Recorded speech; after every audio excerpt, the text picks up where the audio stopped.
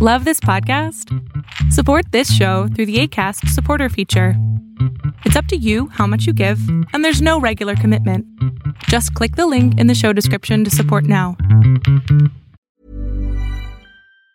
Hey, it's Ryan Reynolds, and I'm here with Keith, co-star of my upcoming film, If, only in theaters May 17th. Do you want to tell people the big news? All right, I'll do it. Sign up now and you'll get unlimited for $15 a month and 6 months of Paramount Plus Essential Plan on us. MintMobile.com/switch. Upfront payment of $45 equivalent to $15 per month. Unlimited over 40 gigabytes per month. Face lower speeds. Videos at 480p. Active Mint customers by 531.24 get 6 months of Paramount Plus Essential Plan. Auto renews after 6 months. Offer ends May 31st, 2024. Separate Paramount Plus registration required. Terms and conditions apply if rated PG.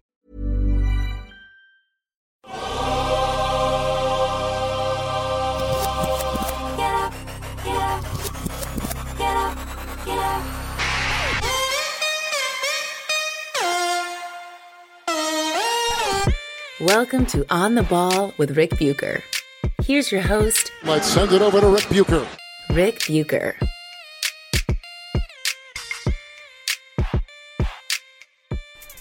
This is On the Ball on the United WeCast Network, and I am Rick Bucher. You can see me on FS1, hear me on Fox Sports Radio, and you can read me on the Fox Sports app and at foxsports.com.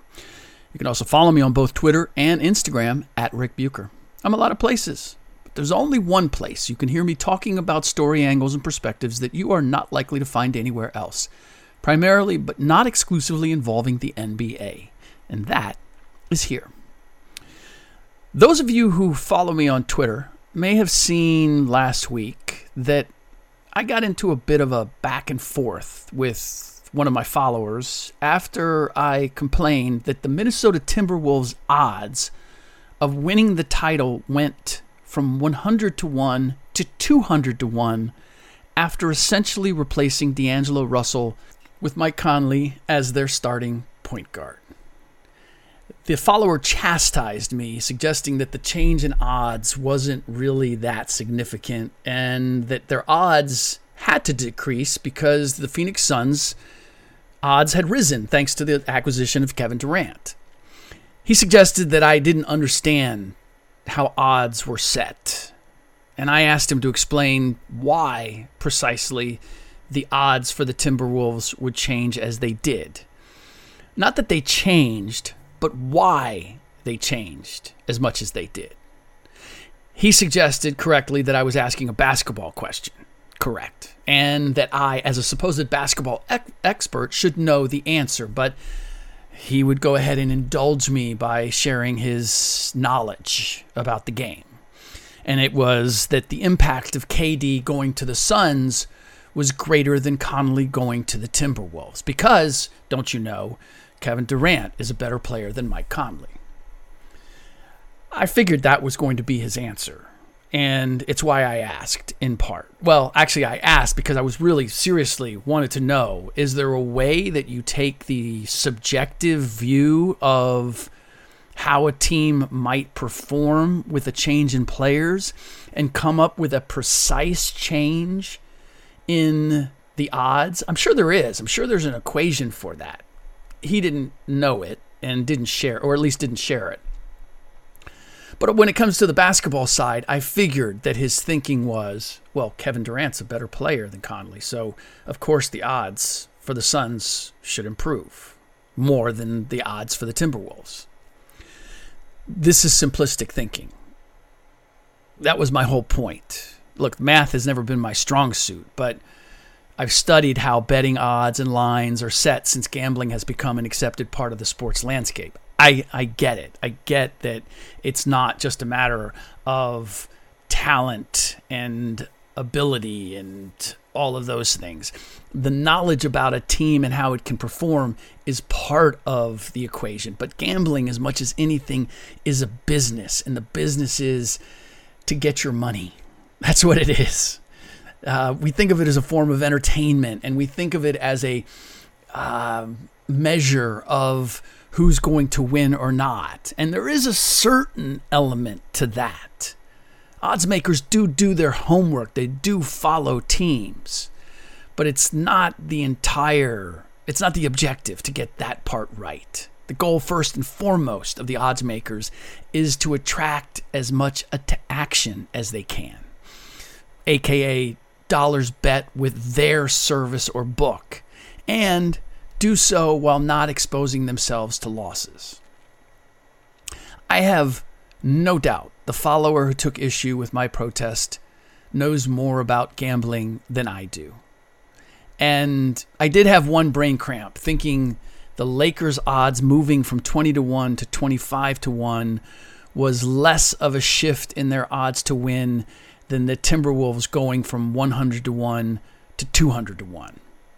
Basically, I was thinking, okay, the Timberwolves odds have been cut in half, and it wasn't that extensive. It's a quarter for the Lakers.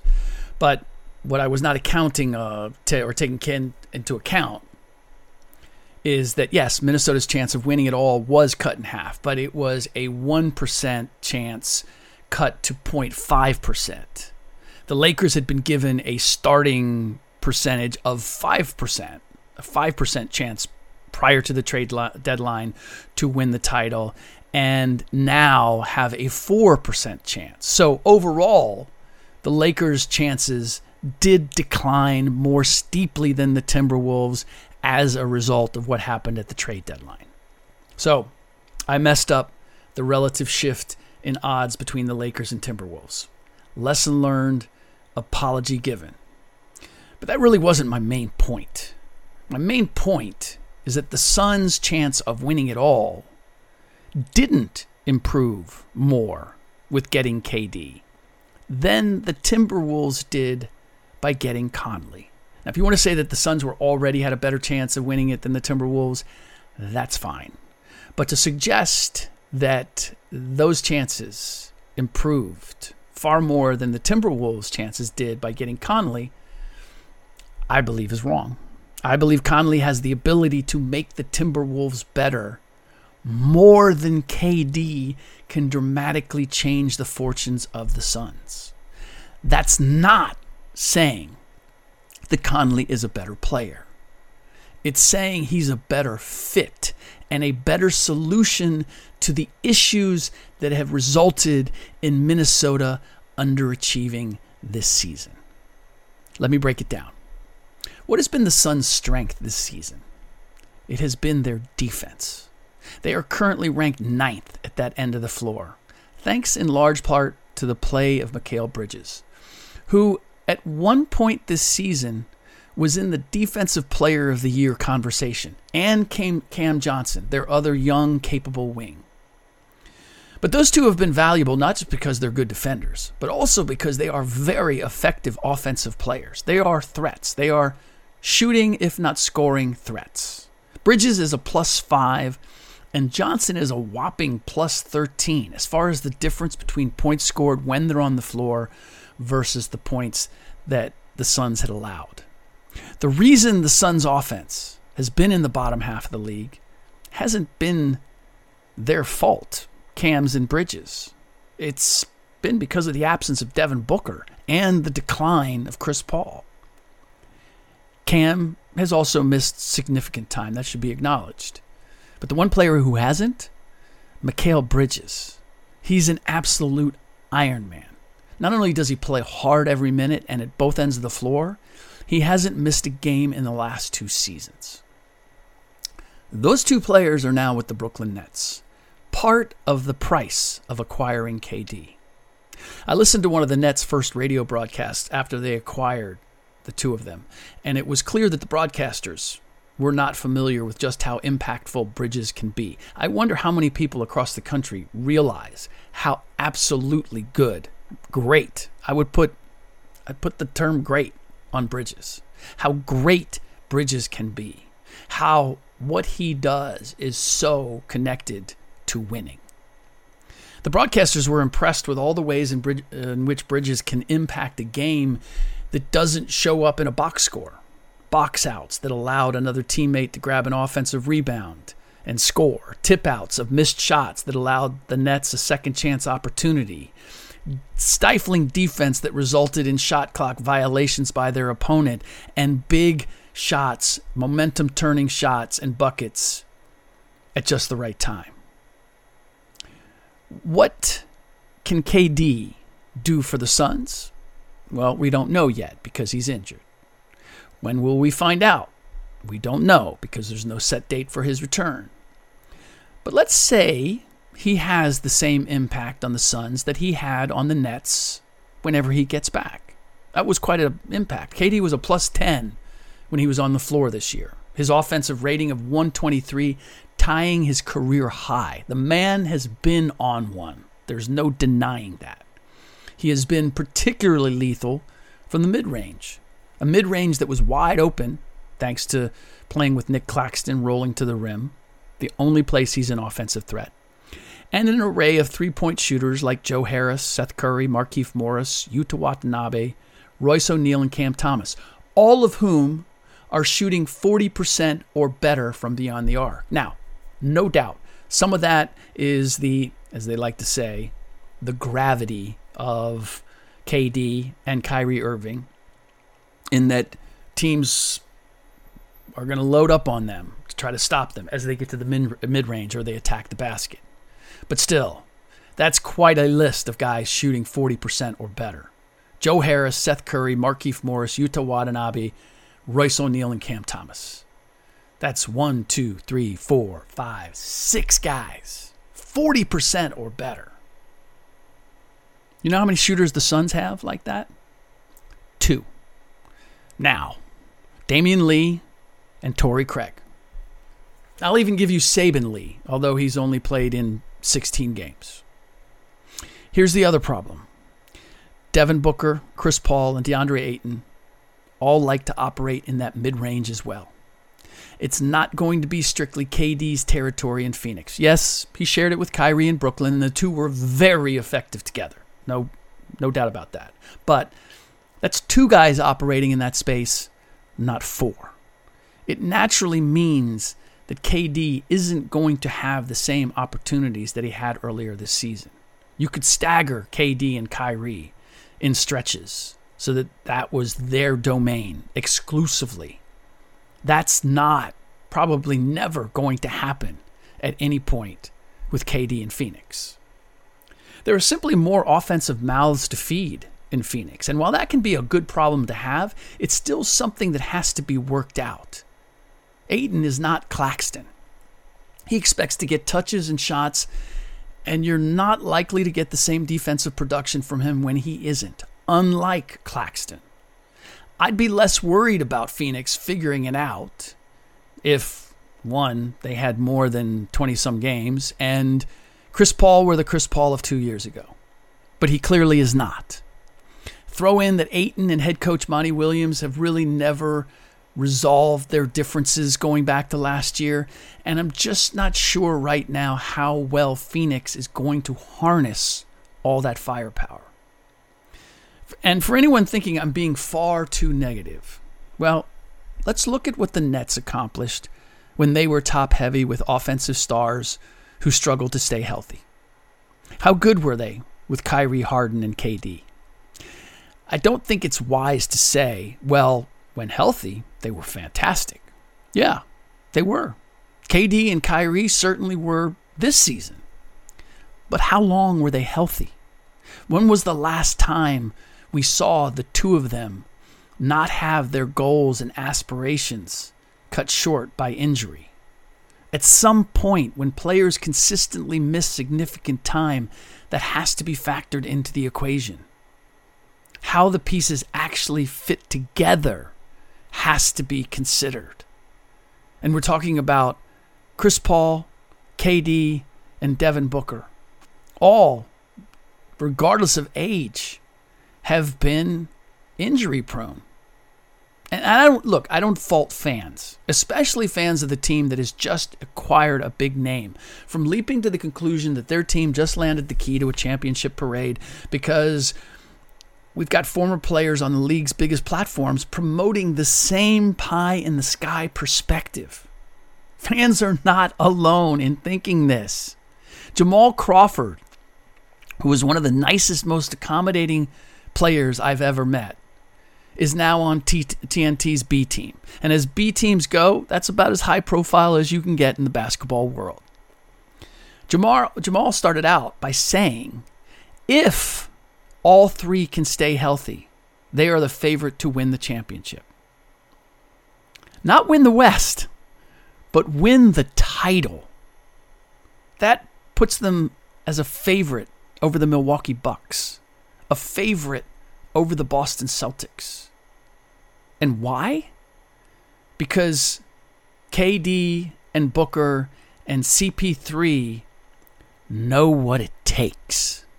These are Jamal's words, not mine. His exact words. They know what it takes. Except Booker and CP3 don't know what it takes. They've come close, but they haven't won a title. And yes, that last step is important. Getting to the finals doesn't mean a player or team knows what it takes to win it all.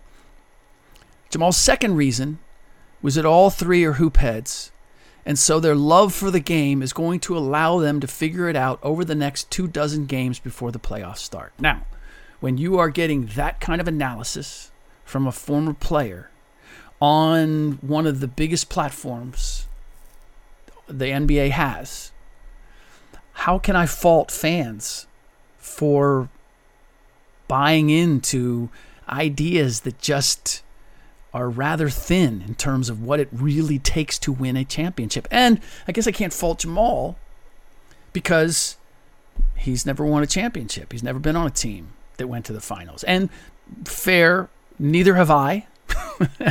Without question. You want to say that Jamal has been closer to it than I have by playing in the league? That's where you go wrong. Because while Jamal was playing in the league and playing for teams that weren't going to the finals, I was covering them. I was with them on a daily basis. I was talking to their coaches and their players. I was observing everything they did, both on the court and off the court, before the game and after the game. So my sense and understanding of what a championship team looks like and feels like and acts like and the way it thinks, I don't think I'm being braggadocio by saying that I have a better sense of that, a better idea of that than Jamal Crawford does. So that's my response to all of you out there who are like, we should only have people who played the game talk about it. I respectfully disagree. I don't think having played the game or played in the league necessarily makes you an expert on some of the things that we discuss. And what I do when I feel like I don't know is I go to someone who does. So I don't know if Jamal has talked to guys who've won championships, coaches who have won championships. I would gather to think that he hasn't, based on what he said about the Suns' chances. Now, Shaq was also on the broadcast and is always acutely in tune with what's going on with the team's big man. And he said the Suns have to make sure they're keeping Ayton involved in order to get him to do the essential dirty work, because otherwise he is ineffective. So he wasn't drinking the Kool-Aid quite to the level that Jamal was. Shaq acknowledged the Suns now have three guys who like to shoot more than they like to pass. I don't know if I would put CP3 in the same category as Booker and KD when it comes to that, but certainly CP3 will hunt his shot with the game on the line, and it will be interesting to see how he operates with both KD and Devin there, whether he takes a step back or maybe 2 steps back. I don't know. Again, something to be worked out. Shaq also said that in order to keep Ayton engaged, they need to give him 2 or 3 touches a quarter, and that should do the trick. And he said, if that happens, they have a great chance. And I assume he meant a great chance to win it all, although he didn't finish his sentence. And I just can't help but feel this is Shaq looking at the situation through his own experience. Because that's what was necessary to get Shaq to do all the dirty work. The difference, and the big difference, is that when Shaq gave you everything he was capable of, he was a monster. He could take over the game at both ends. He could dominate. Ayton is good, sometimes very good, at both ends. But he has never been on Shaq's level. An inspired Shaq was a one-man wrecking crew that required double teams to stop if he was doing the early work to establish deep position on the block. It just depend on where his energy was and his motivation. But once that happened, he was a good enough and willing enough passer that it meant open looks for everybody else. That's not Ayton. I'd feel a lot better about the Suns' chances if he had Mikal Bridges' attitude that I'll take my opportunities when they come offensively, but in the meantime, I'm going to dedicate myself to doing all the little things. That is not how DeAndre Ayton approaches the game. And I suppose that's the heart of my disagreement, that the Suns are now the best team in the West, the team to beat. Because it takes selfless and effective role players to win championships. Mikal is the poster child for that role in the league right now. I saw a number of responses to the deal that essentially were, wow, the Suns got KD without giving up Ayton. And I'm thinking, I'd rather have Bridges. Losing Bridges along with Cam Johnson is a far greater loss than keeping Ayton. Because, and this may be the most important aspect of all this, I can't count on Ayton. I can't count on a consistent effort, consistent production. All this talk of what has to be done to get his best, championship teams aren't built on accommodating players. The Warriors didn't win 2 championships with KD just because they had more talent. It's because they had all that talent and they accommodated each other. KD raised his defensive game, serving as their best shot blocker and rebounder, along with his scoring. He accepted catching the ball in the mid-to-post and attacking from there. Steph became more of a facilitator to allow KD a bigger piece of the offensive pie. There wasn't any talk of taking special measures to get someone's best. Jewelry isn't a gift you give just once. It's a way to remind your loved one of a beautiful moment every time they see it. Blue Nile can help you find the gift that says how you feel and says it beautifully, with expert guidance and a wide assortment of jewelry of the highest quality at the best price. Go to BlueNile.com and experience the convenience of shopping Blue Nile, the original online jeweler since 1999. That's BlueNile.com to find the perfect jewelry gift for any occasion. BlueNile.com. Last year's Warriors were the same. The Milwaukee Bucks were the same.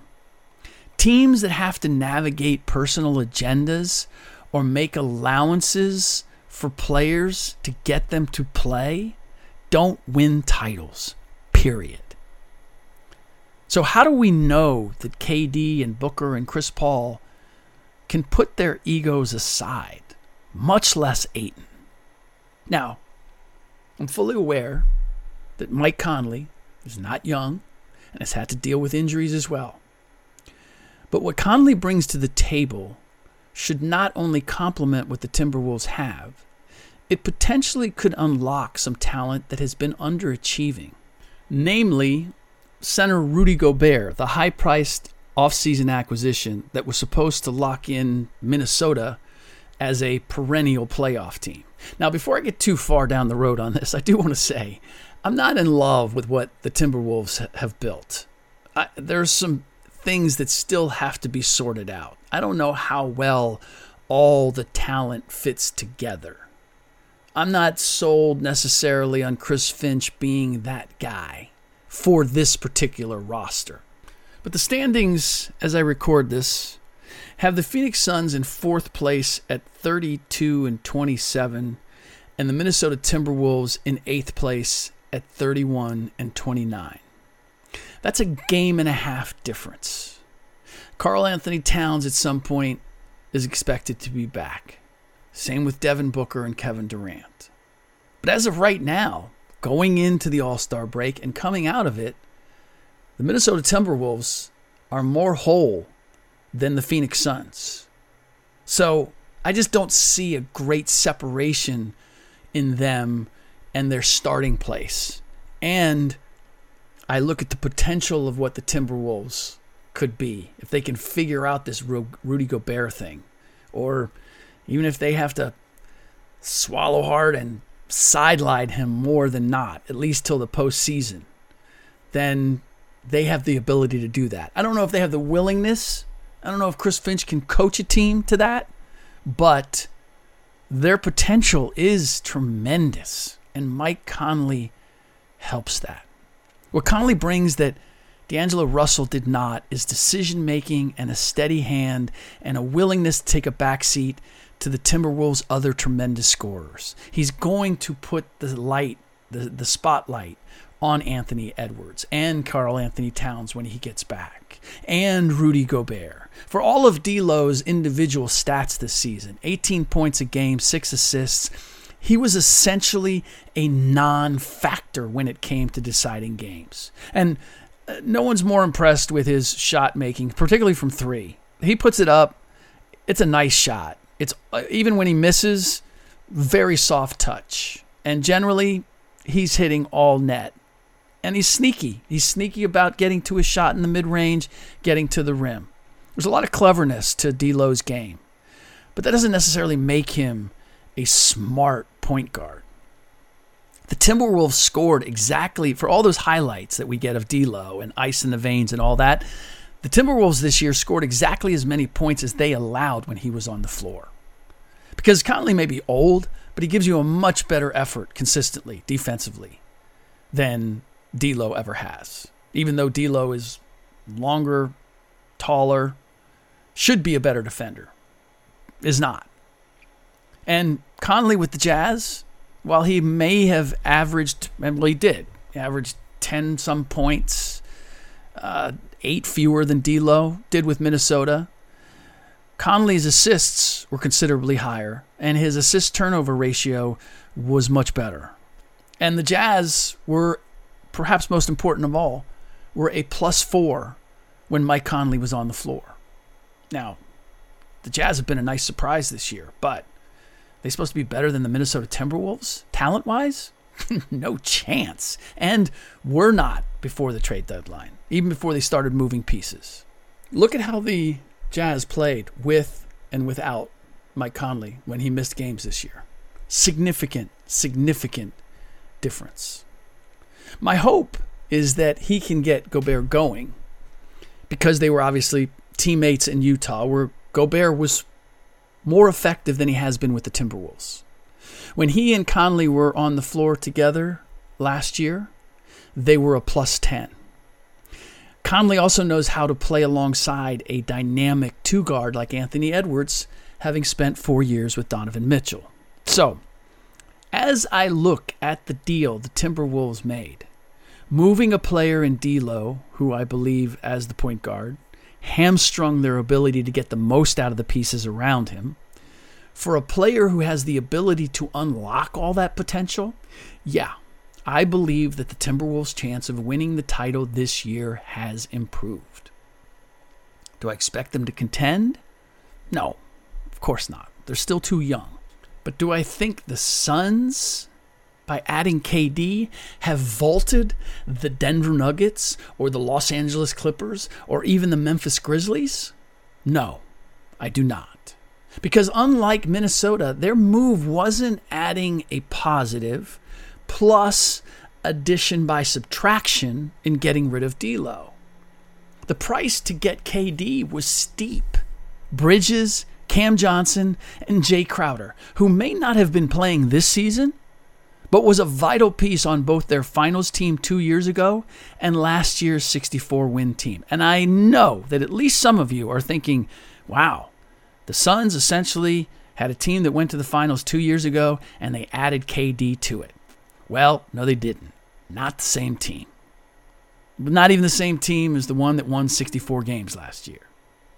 And as I understand it, Crowder wasn't mad that Monty Williams decided to start Cam Johnson over him. He was mad that he wasn't even given a chance to compete for the job after all that he has done in a Suns uniform, that it was handed to Cam. And yeah, the fact that Jay Crowder is a pending free agent probably had a little bit to do with him being upset over that. But essentially, I'm going to say, The first part was a matter of principle. After all I've done, how could you just give my role away?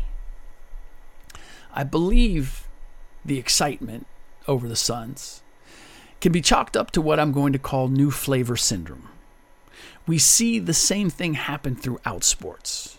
The Buffalo Bills were the favorite to win this year's Super Bowl from the start of the season. Josh Allen was the favorite to win MVP. Luka Doncic has been the favorite to win MVP the last 3 years in the NBA. I don't think that would be the case if he'd actually won it or hadn't faded so badly each and every year. We're just always looking for something new, something fresh, and we want to be the first to say, hey, that team hasn't done it, but they're on their way. There's something exciting about that. Doesn't seem like you get the same kind of punch when you go, yeah, you know what? Warriors are going to win again. Warriors fans like that. Everybody else, kind of looking for a way to present something that hasn't happened that's going to make them look like they're prescient. Now, I feel as if the Bucks are the Chiefs, the Kansas City Chiefs this year. They've been so consistently excellent that there's nothing sexy about picking them to win. Giannis Antetokounmpo doesn't generate controversy. He doesn't engage on social media. He consistently talks about the long view and what he and his teammates are attempting to accomplish. Sheesh, what's interesting about that? It's effective. It works. It's the way championship players talk. It's the way championship teams think. But it's not sexy. It's not interesting. It's not entertaining. And so it doesn't get the same splash as KD and all the drama surrounding him in Brooklyn, going to Phoenix, the drama that was already there with Jay Crowder and DeAndre Ayton. Now I realize my industry, the media industry, is responsible for some of the new flavor syndrome. Maybe a lot of it. We need fresh material, fresh talking points, fresh content. And if we're not careful in how we frame the conversation or what subjects we choose, we can create a perspective that is a reach. There is this too. Repeating as champions is hard. For all the value of understanding what it takes and what should be considered important to win a championship, something an organization or a player or coach can't possibly know until they win one, there is a price to pay for winning it all. Having that institutional knowledge is very valuable, priceless. But winning it all comes with a price too. Players want to get paid. Other teams pick off your coaches and players to bring that institutional knowledge of what it takes into their building. Your entire organization has worked longer and harder than any other organization. So you're carrying a physical and mental fatigue into the next season that your opponents don't have. And finally, there's the satisfaction of having won it all. Not everybody in an organization is ready to pull on the rope harder a second year in a row to achieve the same goal. And that's what I'm told that it takes. Those who have won back-to-backs say it's the hardest thing they've ever done. I can't even imagine back-to-back-to-back, the three-peat. And I've been told by players who've won a ring, yeah, you get a little complacent. You think, I finally got what I've been after. They're going to be remembered as champions. So how badly do they want to be remembered as two-time champions?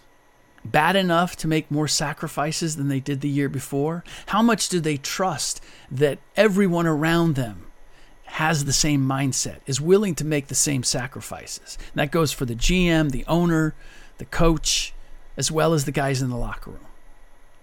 Now, the Suns don't have an edge because of any of that. They aren't the Spurs, having made it to the doorstep, been denied by the Heat on a last-second three-pointer by Ray Allen, and then committed collectively to getting redemption.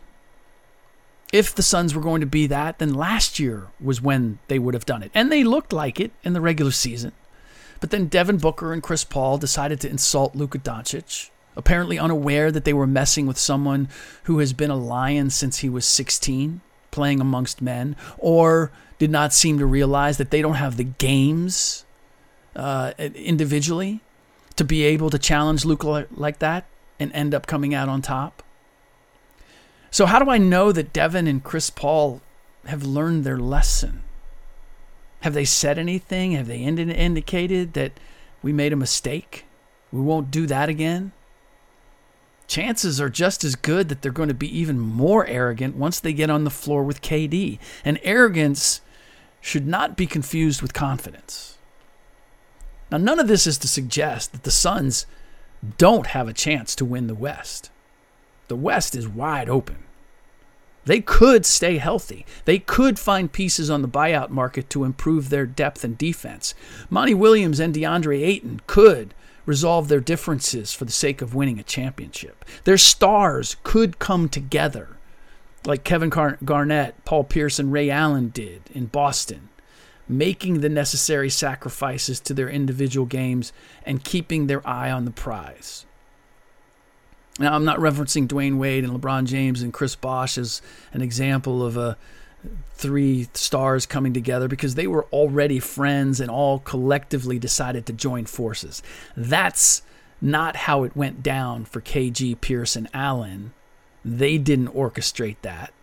And that's not how the Suns trio was put together. It wasn't premeditated on the part of Devin, Chris Paul, and KD. Now, I would guess they've had conversations, that KD's desire to go to Phoenix, expressed last summer already, didn't come out of thin air.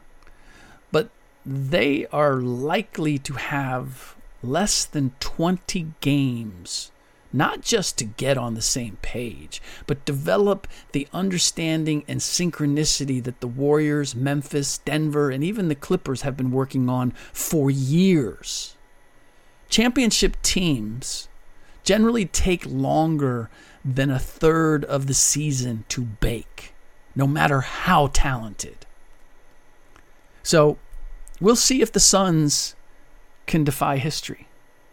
The odds are against it, or at least they should be. All right, that does it for this episode of On the Ball on the United WeCast Network. Please rate and review the show on iTunes or wherever you get your podcasts. And in the next episode, I am weighing two subjects, and I'm thinking I may have to put them together. And maybe this one's not that big to you guys, but I saw a clip of a conversation between Christopher Russo, and JJ Redick about Larry Bird and all-time great three-point shooters and where Larry Bird would be ranked among them. And it was the most painful argument I've heard, because neither of them was making a cogent argument. And so I'd like to dive into why that subject and measuring all-time greats like Larry Bird against players today is a fool's errand, and how we should look at those comparisons. I also want to get into a conversation that I had a couple of podcasts ago. I did a piece, an episode on load management and having talked to players and having a different perspective, how it shifted my perspective. And I had another conversation with an executive who's a former player, former champion, about the subject again. And it tweaked my view of things once more, maybe back a little bit more toward my original premise or view of why we have load management and why we still have so many injuries. Anyway, I will get to either one or the other or both of those in the next episode. In the meantime, as always, thanks for listening.